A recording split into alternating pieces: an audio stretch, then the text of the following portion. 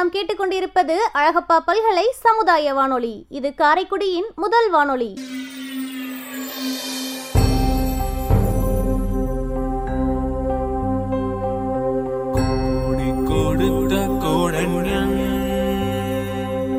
குடியிருந்த வீடும் கொடுத்த தெய்வம் தேடிடும் அள்ளி கொடுத்த அழகன் அறிவூட்டும் வெள்ளி விளக்கு அறிவூட்டும் வெள்ளி விளக்கு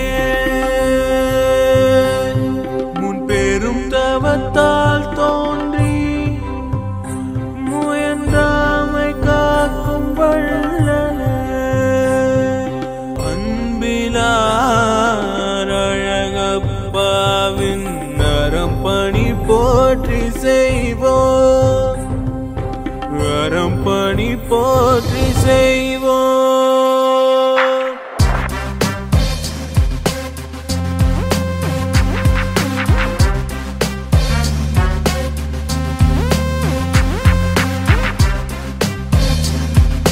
இந்திய அரசு அறிவியல் தொழில்நுட்பத்துறையின் விக்யான் பிரசார் மற்றும் காரைக்குடி அழகப்பா பல்கலைக்கழகம் இணைந்து வழங்கும் அறிவியல் பாலம் புதிய தொடர் நிகழ்ச்சி அனுபவ் திட்டத்தின் பரவலாக்கம்.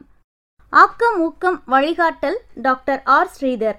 வடிவமைப்பு செயலாக்கம் காரைக்குடி அழகப்பா பல்கலைக்கழகத்தின் சமூக பணித்துறையின் துறைத் தலைவர் மற்றும் பேராசிரியர் KR முருகன் அவர்கள். நிகழ்ச்சி ஒருங்கிணைப்பு சமுதாய வானொலி இயக்குனர் டாக்டர் S ராஜாராம். தயாரிப்பு குழு RJ Kamatchi, PL Kaverimanian, S Rosy, M Dhanalakshmi.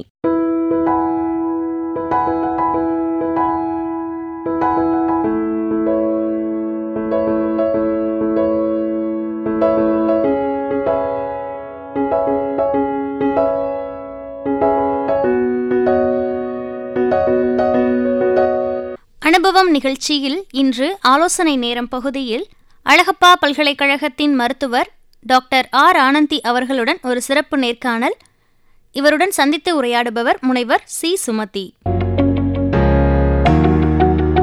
Alagappa பல்கலை சமுதாய வானொலி நேயர்களுக்காக ஒரு புற்றுநோய் விழிப்புணர்வு நிகழ்ச்சி வழங்க வந்திருக்கும் டாக்டர் ஆனந்தி அவர்களை வரவேற்பதில் மகிழ்ச்சி அடைகிறோம். வணக்கம் டாக்டர். அனைவருக்கும் வணக்கம். அழகப்பா பல்கலைக்கழக மருத்துவர் டாக்டர் ஆனந்தி. இன்றைக்கி நம்ம பேச போகிற டாபிக் புற்றுநோய் பற்றி டிஸ்கஸ் பண்ணலான்னு சொல்லியிருக்காங்க. டாக்டர், இந்த புற்றுநோய் அப்படிங்கிறது என்ன? அதாவது கேன்சர் என்கிற புற்றுநோய் நமக்கு தெரியாதது எதுவும் இல்லை. உலக அளவில் மட்டும் இல்லாமல் இந்திய அளவில் அதிக இறப்புகள் கொண்ட நோய்களில் கேன்சர் 6வது இடத்தில் உள்ளது. ஸோ இதில் நமக்கு உலக அளவில் கேன்சர் விழிப்புணர்வு தினமாக February 4 கொண்டாடுறாங்க. இதில் நிறைய பேருக்கு கேன்சரை பற்றின விழிப்புணர்வு, புற்றுநோய் பற்றின விழிப்புணர்வு நிறைய பேருக்கு இல்லை. அதனால் இதை ஒரு விழிப்புணர்வாக வச்சு நிறைய பேருக்கு இதில் என்னெல்லாம் யாரெல்லாம் பாதிக்கப்படுறாங்க, எப்படிப்பட்ட பிரச்சனைகள் வருது, அதெல்லாம் எப்படி தவிர்க்க முடியும், இதெல்லாம் நிறைய பேருக்கு விழிப்புணர்வு கொண்டு வந்துட்டுருக்காங்க. இந்த புற்றுநோய் உடலோட எந்த பாகத்தில் ஆரம்பிக்குது டாக்டர்? அதாவது நம்மளோட உடலில் ஒவ்வொரு உறுப்புகளையும் கண்ட்ரோல் செய்கிறது நம்ம செல்லுன்னு சொல்கிறோம்.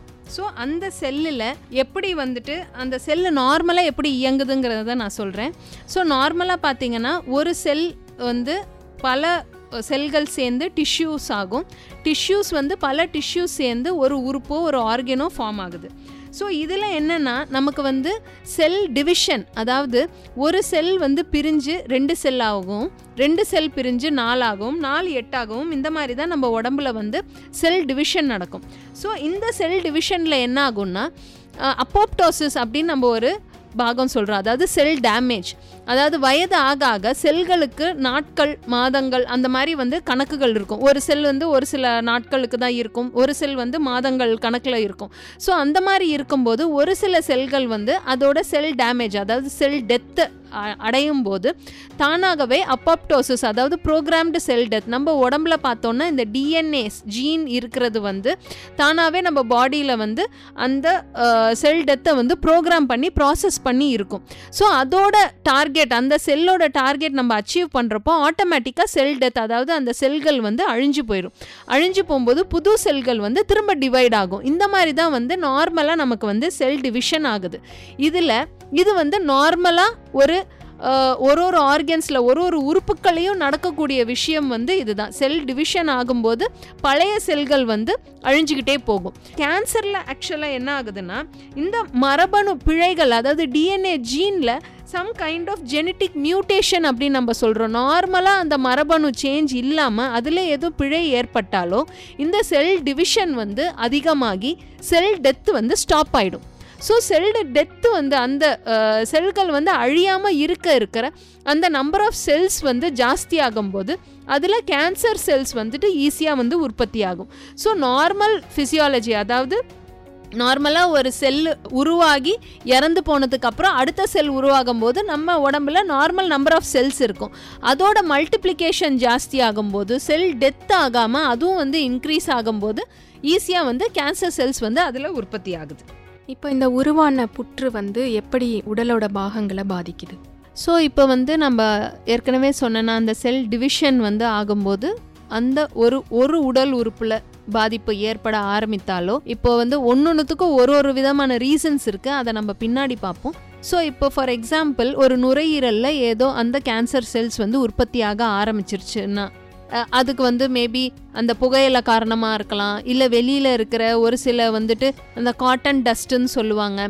சில பேர் வந்து அந்த ஆஸ்பெஸ்டாஸ் கம்பெனியில் ஒர்க் பண்ணுறவங்களுக்கு வந்து அந்த டஸ்ட் எக்ஸ்போஷரில் வந்து கேன்சர் வர வாய்ப்பு இருக்குது. ஸோ அதே மாதிரி நிறைய ரேடியேஷன் எக்ஸ்போஷர் இருக்கிறவங்களுக்கு வந்து அங்கே எக்ஸ்போஷர் இருக்கும். ஸோ அந்த மாதிரி வெளியிலேருந்து வந்து ஆர்டிஃபிஷியலாக நம்ம பாடிக்கு வந்து இந்த கெமிக்கல்ஸ் எல்லாம் எக்ஸ்போஸ் ஆகும்போது இந்த செல் டிவிஷனில் சேஞ்சஸ் ஆகும். ஸோ ஒன்ஸ் அந்த செல் டிவிஷன் சேஞ்ச் ஆகும்போது நம்ம அந்த லங்ஸ் அஃபெக்ட் ஆகும்போது அதில் இருக்கிற சிம்டம்ஸ் வந்து நமக்கு வர ஆரம்பிக்கும். வெளியில் ஒரு விதமான பிரச்சனைகள், இப்போ வந்து இருமல் ரொம்ப நாளைக்கு இருக்கலாம், இல்லை வந்துட்டு மூச்சு விடுறதுக்கு வந்து கஷ்டப்படுவாங்க, சளி அடிக்கடி பிடிக்கும், நோய் எதிர்ப்பு தன்மை வந்து குறையும். ஸோ இந்த மாதிரி ஒரு உடல் உறுப்பு பாதிக்கப்படும் போது அந்த கேன்சர் செல்ஸுங்கிறது ரொம்ப சின்ன ஒரு மைக்ரோஸ்கோப்பில் கூட சின்னதாக பார்க்கக்கூடிய ஒரு விஷயம். ஸோ அது வந்து ஈஸியாக ரத்தத்தில் வந்து கலந்து மற்ற உறுப்புகளுக்கும் பாதிக்க நிறைய சான்சஸ் இருக்குது. ஸோ இதை வந்து நீங்கள் ஏர்லியராக வந்து கண்டுபிடிச்சா இந்த மற்ற உறுப்புகளுக்கு வந்து பாதிப்பை வந்து தவிர்க்க முடியும். டாக்டர், நம்ம உடம்புல இருக்க எல்லா பகுதிகளுமே கேன்சர்னால அஃபெக்ட் ஆகுமா? ஆக்சுவலாக எல்லா உறுப்புகளும் வந்து அஃபெக்ட் ஆகும். இதில் வந்து ஒரு சில விஷயங்கள் மட்டும் அஃபெக்ட் ஆறதில்லை.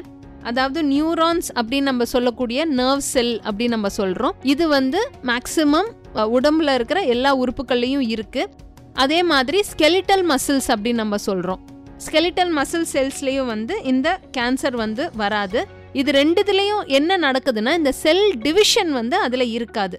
ஸோ நார்மலாக எப்படின்னா நியூரான் செல்லாக இருக்கட்டும், இல்லை ஸ்கெலிட்டல் மசில்ஸில் இருக்கிற செல்ஸாக இருக்கட்டும், அது வந்து எப்போவுமே உற்பத்தியாகி அப்படியே வந்து அழிஞ்சிரும். ஸோ இதில் வந்து அந்த அப்பாப்டால் அந்த ப்ரோக்ராம்டு செல் டெத் ப்ராசஸ் வந்து இருக்காது. புது செல்ஸ் வந்து உருவாகக்கூடிய தன்மைகள் அதில் இருக்காது, மைல்டாக தான் இருக்கும். அப்படிங்கிறப்போ இந்த நியூரான் செல்லும் ஸ்கெலிட்டல் மசில் செல்லையும் வந்து நமக்கு வந்து கேன்சர் வராது. அதே மாதிரி ஹார்ட்டில் வந்துட்டு கேன்சர் செல்ஸ் உற்பத்தி ஆகாது. இப்போ இந்த புற்றுநோயில் என்னென்ன வகைகள் இருக்குது? இதில் ஸ்பெசிஃபிக்காக இப்போ பெண்களை பாதிக்கக்கூடிய புற்றுநோய்கள் இதெல்லாம் என்னென்ன? கேன்சரில் புற்றுநோயில் வந்து பல வகை இருக்குது. இதில் ரொம்ப காமனாக பெண்களுக்கு வரக்கூடிய புற்றுநோய் வந்து மார்பக புற்றுநோயும் கருப்பை வாய் புற்றுநோயும் வந்து ரொம்ப காமனாக இப்போ இருக்கிற ஜென்ரேஷனில் நிறையவே அஃபெக்ட் ஆகிட்டு வராங்க. அடுத்தது ஆண்களுக்கு பார்த்தோன்னா இது வந்து காமன். ஆண்களுக்கு வந்து நுரையீரலில் புற்றுநோய் இருக்க நிறையா வாய்ப்பு இருக்குது. ஓரல் கேன்சர்னு சொல்கிறோம். இந்த புகையிலை அந்த மாதிரி பாக்கு இதெல்லாம் எடுக்கும்போது நுரையீரல்லையும் வாய் புற்றுநோயும் நிறையா வரும். அதே மாதிரி தோலில் ஸ்கின் கேன்சர் சொல்கிறோம், லிவர் கேன்சர், பிரெயின் கேன்சர், அதே மாதிரி பிளட் கேன்சர் சொல்கிறோம். பிளட்டில் இருக்கிற அந்த WBCs அதாவது ஒயிட் பிளட் செல்லுன்னு சொல்கிறோம். ஸோ அதில் எதுவும் ப்ராப்ளம் ஏற்பட்டாலும் அது வந்து அதோட செல்ஸ் வந்து மல்டிப்ளிகேஷன் ஜாஸ்தி ஆகும்போது லுக்கீமியா, அதாவது பிளட் கேன்சர் நம்ம சொல்லுவோம், லுக்கீமியா, லிம்ஃபோமா அந்த மாதிரி சொல்கிறோம். அது மேக்ஸிமம் வந்து குழந்தைங்களை அதிகமாக பாதிக்கும், பெரியவங்களையும் பாதிக்கும். குடலில் வந்து ரொம்ப காமனாக வந்து குடல் புற்றுநோய் வந்து ரொம்ப காமனாக நம்ம இந்தியா அளவில் வந்துட்டு அதிகமாக பாதிச்சிட்ருக்கு. ரொம்ப காமனாக நம்ம எடுத்துக்கிட்டோன்னா மார்பக புற்றுநோய், நுரையீரல் புற்றுநோய், அதுக்கப்புறம் குடல் புற்றுநோய் தான் ரொம்பவே வந்து நம்ம இந்தியாவில் வந்து அஃபெக்ட் ஆகிட்டுருக்கு. ஸோ ஆண்களில் பார்த்திங்கன்னா ப்ராஸ்டேட் கேன்சரும் ரொம்ப காமனாக வரும். ஸோ இந்த ப்ராஸ்டேட் கேன்சரில் பார்த்தோன்னா நிறைய பேருக்கு யூரின் ப்ராப்ளம்ஸ் வந்து யூரின் சரியாக போகாமல் ரொம்ப வந்து கஷ்டப்பட்டு போகிற ப்ராப்ளம்ஸ் இருந்ததுன்னா, இல்லை ஜென்ரல் செக்கப்லேயே வந்து ப்ராஸ்டேட்டிக் ஸ்பெசிஃபிக் ஆன்டிஜன் அப்படின்னு பார்ப்பாங்க. ஸோ அதில் எதுவும் வேரியேஷன்ஸ் இருந்ததுன்னா கண்டிப்பாக இமீடியட்டாக வந்து ஸ்கேன் பண்ணி பார்த்து நம்ம வந்து கண்டுபிடிக்கலாம். டாக்டர், சில வகையான புற்றுநோய்கள் வந்து ஆரம்பத்திலேயே கண்டுபிடிச்சிட்டா சரியாக்கிடலாம், பூரணமாக குணமாக்கலாம் அப்படின்னு சொல்கிறாங்க. ஆனால் அதில் இருக்கிற சவால் வந்து அந்த புற்றுநோய் கட்டிகள் வலி இல்லாமல் இருக்கிறது தான் அப்படிங்கிறதும் ஒரு காரணமாக இருக்குது இல்லையா? இப்போ அந்த புற்றுநோய் இருந்தால் அதுக்கான சிம்டம்ஸ், அதனுடைய அறிகுறிகள் என்ன, ஆரம்ப நிலையில் நம்மளால் கண்டுபிடிக்க முடியுமா? ஆரம்பத்திலே வந்து கண்டிப்பாக வந்து புற்றுநோயை கண்டுபிடிக்க நிறைய வாய்ப்புகள் இருக்குது. அதை வந்து நம்ம அலட்சியப்படுத்தாமல், இப்போ சாதாரணமாக வர்றது, இது சாதாரணமாக வரக்கூடிய பிரச்சனை தானே, நம்ம அலட்சியப்படுத்தாமல் உடனே வந்து மருத்துவ உதவி எடுத்துக்கிறது வந்து நல்லது. இப்போ நார்மலாக பார்த்தீங்கன்னா ரொம்ப வந்து டயர்டாக இருப்பாங்க, வெயிட் லாஸ், அதாவது எடை வந்து ரொம்பவே குறைய ஆரம்பிச்சிடும். அடிக்கடி வந்து சளி இருமல் வந்து ஒரு மாத கணக்காவோ இல்லை 2-3 மாதத்துக்கு வந்து இந்த மாதிரி சளி தொந்தரவு இருமல் தொந்தரவு வந்து ரொம்ப நாளைக்கு இருக்கும். அடுத்தது பார்த்திங்கன்னா ஏதாச்சும் ஒரு கட்டி மாதிரி நம்ம தோலில் வந்து தெரிய ஆரம்பிக்கும். அது எந்த உறுப்பாக இருந்தாலுமே வந்து முதல்ல கட்டி, ஒரு சில இப்போது வயிற்று குடல் பிரச்சனையாக இருக்கட்டும், இல்லை மூளையில் பிரச்சனையாக இருக்கட்டும், இல்லை தைராய்டில் பிரச்சனையாக இருக்கட்டும், இதெல்லாம் வந்துட்டு நமக்கு கட்டி மூலமாக வெளியில் தெரிய ஆரம்பிக்கும். அதே மாதிரி ஓரல் கேன்சரில் பார்த்திங்கன்னா வந்து நிறைய அல்சர் மாதிரி ஃபார்ம் ஆகும், வாயில் வந்து நிறைய புண்ணு வர ஆரம்பிக்கும். நம்ம எப்போவுமே வந்து வாய் புண்ணு வருதா அந்த நேரத்தில் ஏதாச்சும் ஒரு ட்ரீட்மெண்ட் எடுத்துகிட்டு நம்ம விட்டுருவோம். அந்த மாதிரி செல்ஃப் ட்ரீட்மெண்ட் எடுத்துக்காமல் வாய்ப்புண்ணு வந்திருக்குன்னா கண்டிப்பாக வந்து டாக்டரை அணுகுங்க. அவங்க ஒரு டைம் பீரியட் ஆஃப் ட்ரீட்மெண்ட் வந்து கொடுத்து பார்த்து சரியாகலைன்னா அடுத்த லெவல் ஆஃப் ட்ரீட்மெண்ட்டுக்கு வந்து போவாங்க. ஸோ இது மூலமாக வந்து நம்ம ஈஸியாக வந்து இந்த கேன்சரோட புற்றுநோயோட சிம்டம்ஸ், அதாவது என்னெல்லாம் வந்துட்டு ப்ராப்ளம்ஸ் வருங்கிறத வந்து கண்டுபிடிக்கலாம். அடுத்தது பார்த்திங்கன்னா இந்த ரத்த கசிவு வந்துட்டு ஒரு சில பேருக்கு வந்து வரதுக்கு நிறைய வாய்ப்பு இருக்குது. இப்போ பெண்களுக்கு பார்த்தோன்னா கருப்பை வாய் புற்றுநோயில் வந்துட்டு முதல்ல தெரிகிறது ப்ளீடிங், அன்யூஷுவல் ப்ளீடிங் நம்ம சொல்கிறோம். அதாவது நார்மலாக மாதவிடாய் இல்லாமல் மற்ற நேரத்தில் வந்து எதுவும் ஸ்பாட்டிங்காக இருக்கலாம், இல்லை அடிவயிறு வலியாக இருக்கலாம். ஸோ இந்த மாதிரிலாம் கம்ப்ளைண்ட்ஸ் வருது அப்படிங்கிறப்போ வந்து கண்டிப்பாக நம்ம வந்து அதோட டெஸ்ட்டு வந்து கண்டிப்பாக பண்ணி பார்க்கணும். அதாவது இந்த கருப்பை வாய் புற்றுநோய் மட்டும் பார்த்திங்கன்னா ஒரு வைரஸ் கிருமினால தான் வருது, ஹெச்பிவின்னு நம்ம சொல்கிறோம், ஹியூமன் பேப்பிலோமா வைரஸ். ஸோ இந்த வைரஸ்னால் வர்றதுனால நம்ம ஈஸியாக வந்துட்டு ஏர்லி ஸ்டேஜ்லேயே வந்து கண்டுபிடிக்கணும். ஒயிட் டிஸ்சார்ஜ்னு சொல்லுவாங்க, வெள்ளப்படுதல் ப்ராப்ளம், அடிவயிறு வலி ப்ராப்ளம், அப்புறம் பார்த்திங்கன்னா இந்த ரத்த கசிவு எதுவும் இருந்ததுன்னா கண்டிப்பாக இமீடியட்டாக வந்து டாக்டரை வந்து கன்சல்ட் பண்ணணும்.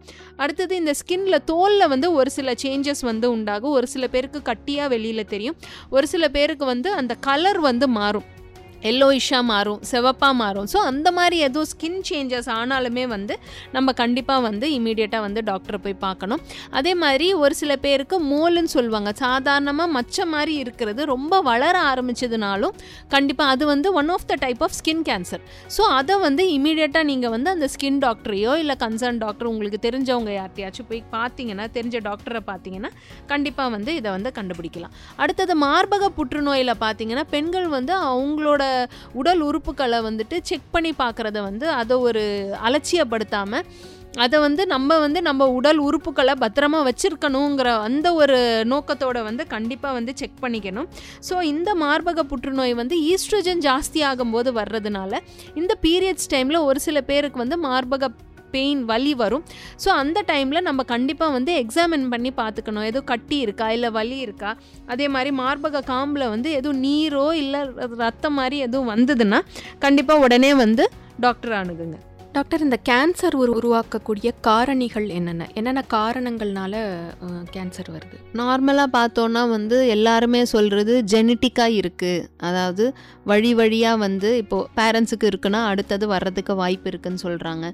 அதே மாதிரி வந்து புகையிலை, பாக்கு இதெல்லாம் எடுக்கும்போது வந்து கேன்சர் நிறையா வரும்னு சொல்கிறாங்க. இது வந்து ஆக்சுவலாக பார்த்தோன்னா 30% தான் வந்து நமக்கு வந்து காரணங்களாக இருக்கும் கேன்சர் வர்றதுக்கு.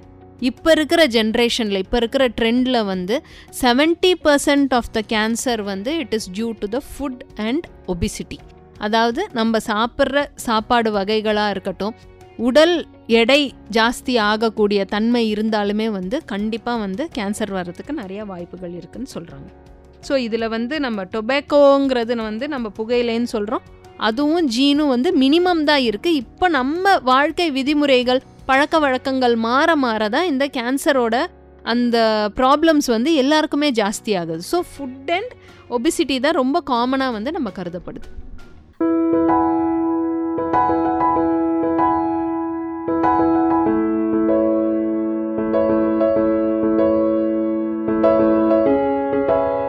அனுபவம் நிகழ்ச்சியில் ஆலோசனை நேரம் பகுதியில் அழகப்பா பல்கலைக்கழகத்தின் மருத்துவர் டாக்டர் ஆர் ஆனந்தி அவர்கள் மூத்த குடிமக்களுக்கு தேவையான ஆலோசனைகள் குறித்து நம்மிடையே நிறைய தகவல்களை பகிர்ந்துக்கிட்டாங்க. குறிப்பாக புற்றுநோய்கள் பற்றி நம்ம பேசிகிட்டு இருக்கோம். புற்றுநோய்கள் குறித்த விழிப்புணர்வை நம்ம மக்களிடையே தொடர்ந்து வழங்கிட்டு இருக்காங்க. இந்த நிகழ்ச்சியின் முதல் பகுதி நிறைவடைந்தது. இந்த நிகழ்ச்சியின் 2வது பகுதியை நாம் அடுத்த நிகழ்ச்சியில் கேட்கலாம். தொடர்ந்து இணைந்திருப்போம். இது அனுபவம் நிகழ்ச்சி, அழகப்பா பல்கலை சமுதாய வானொலி.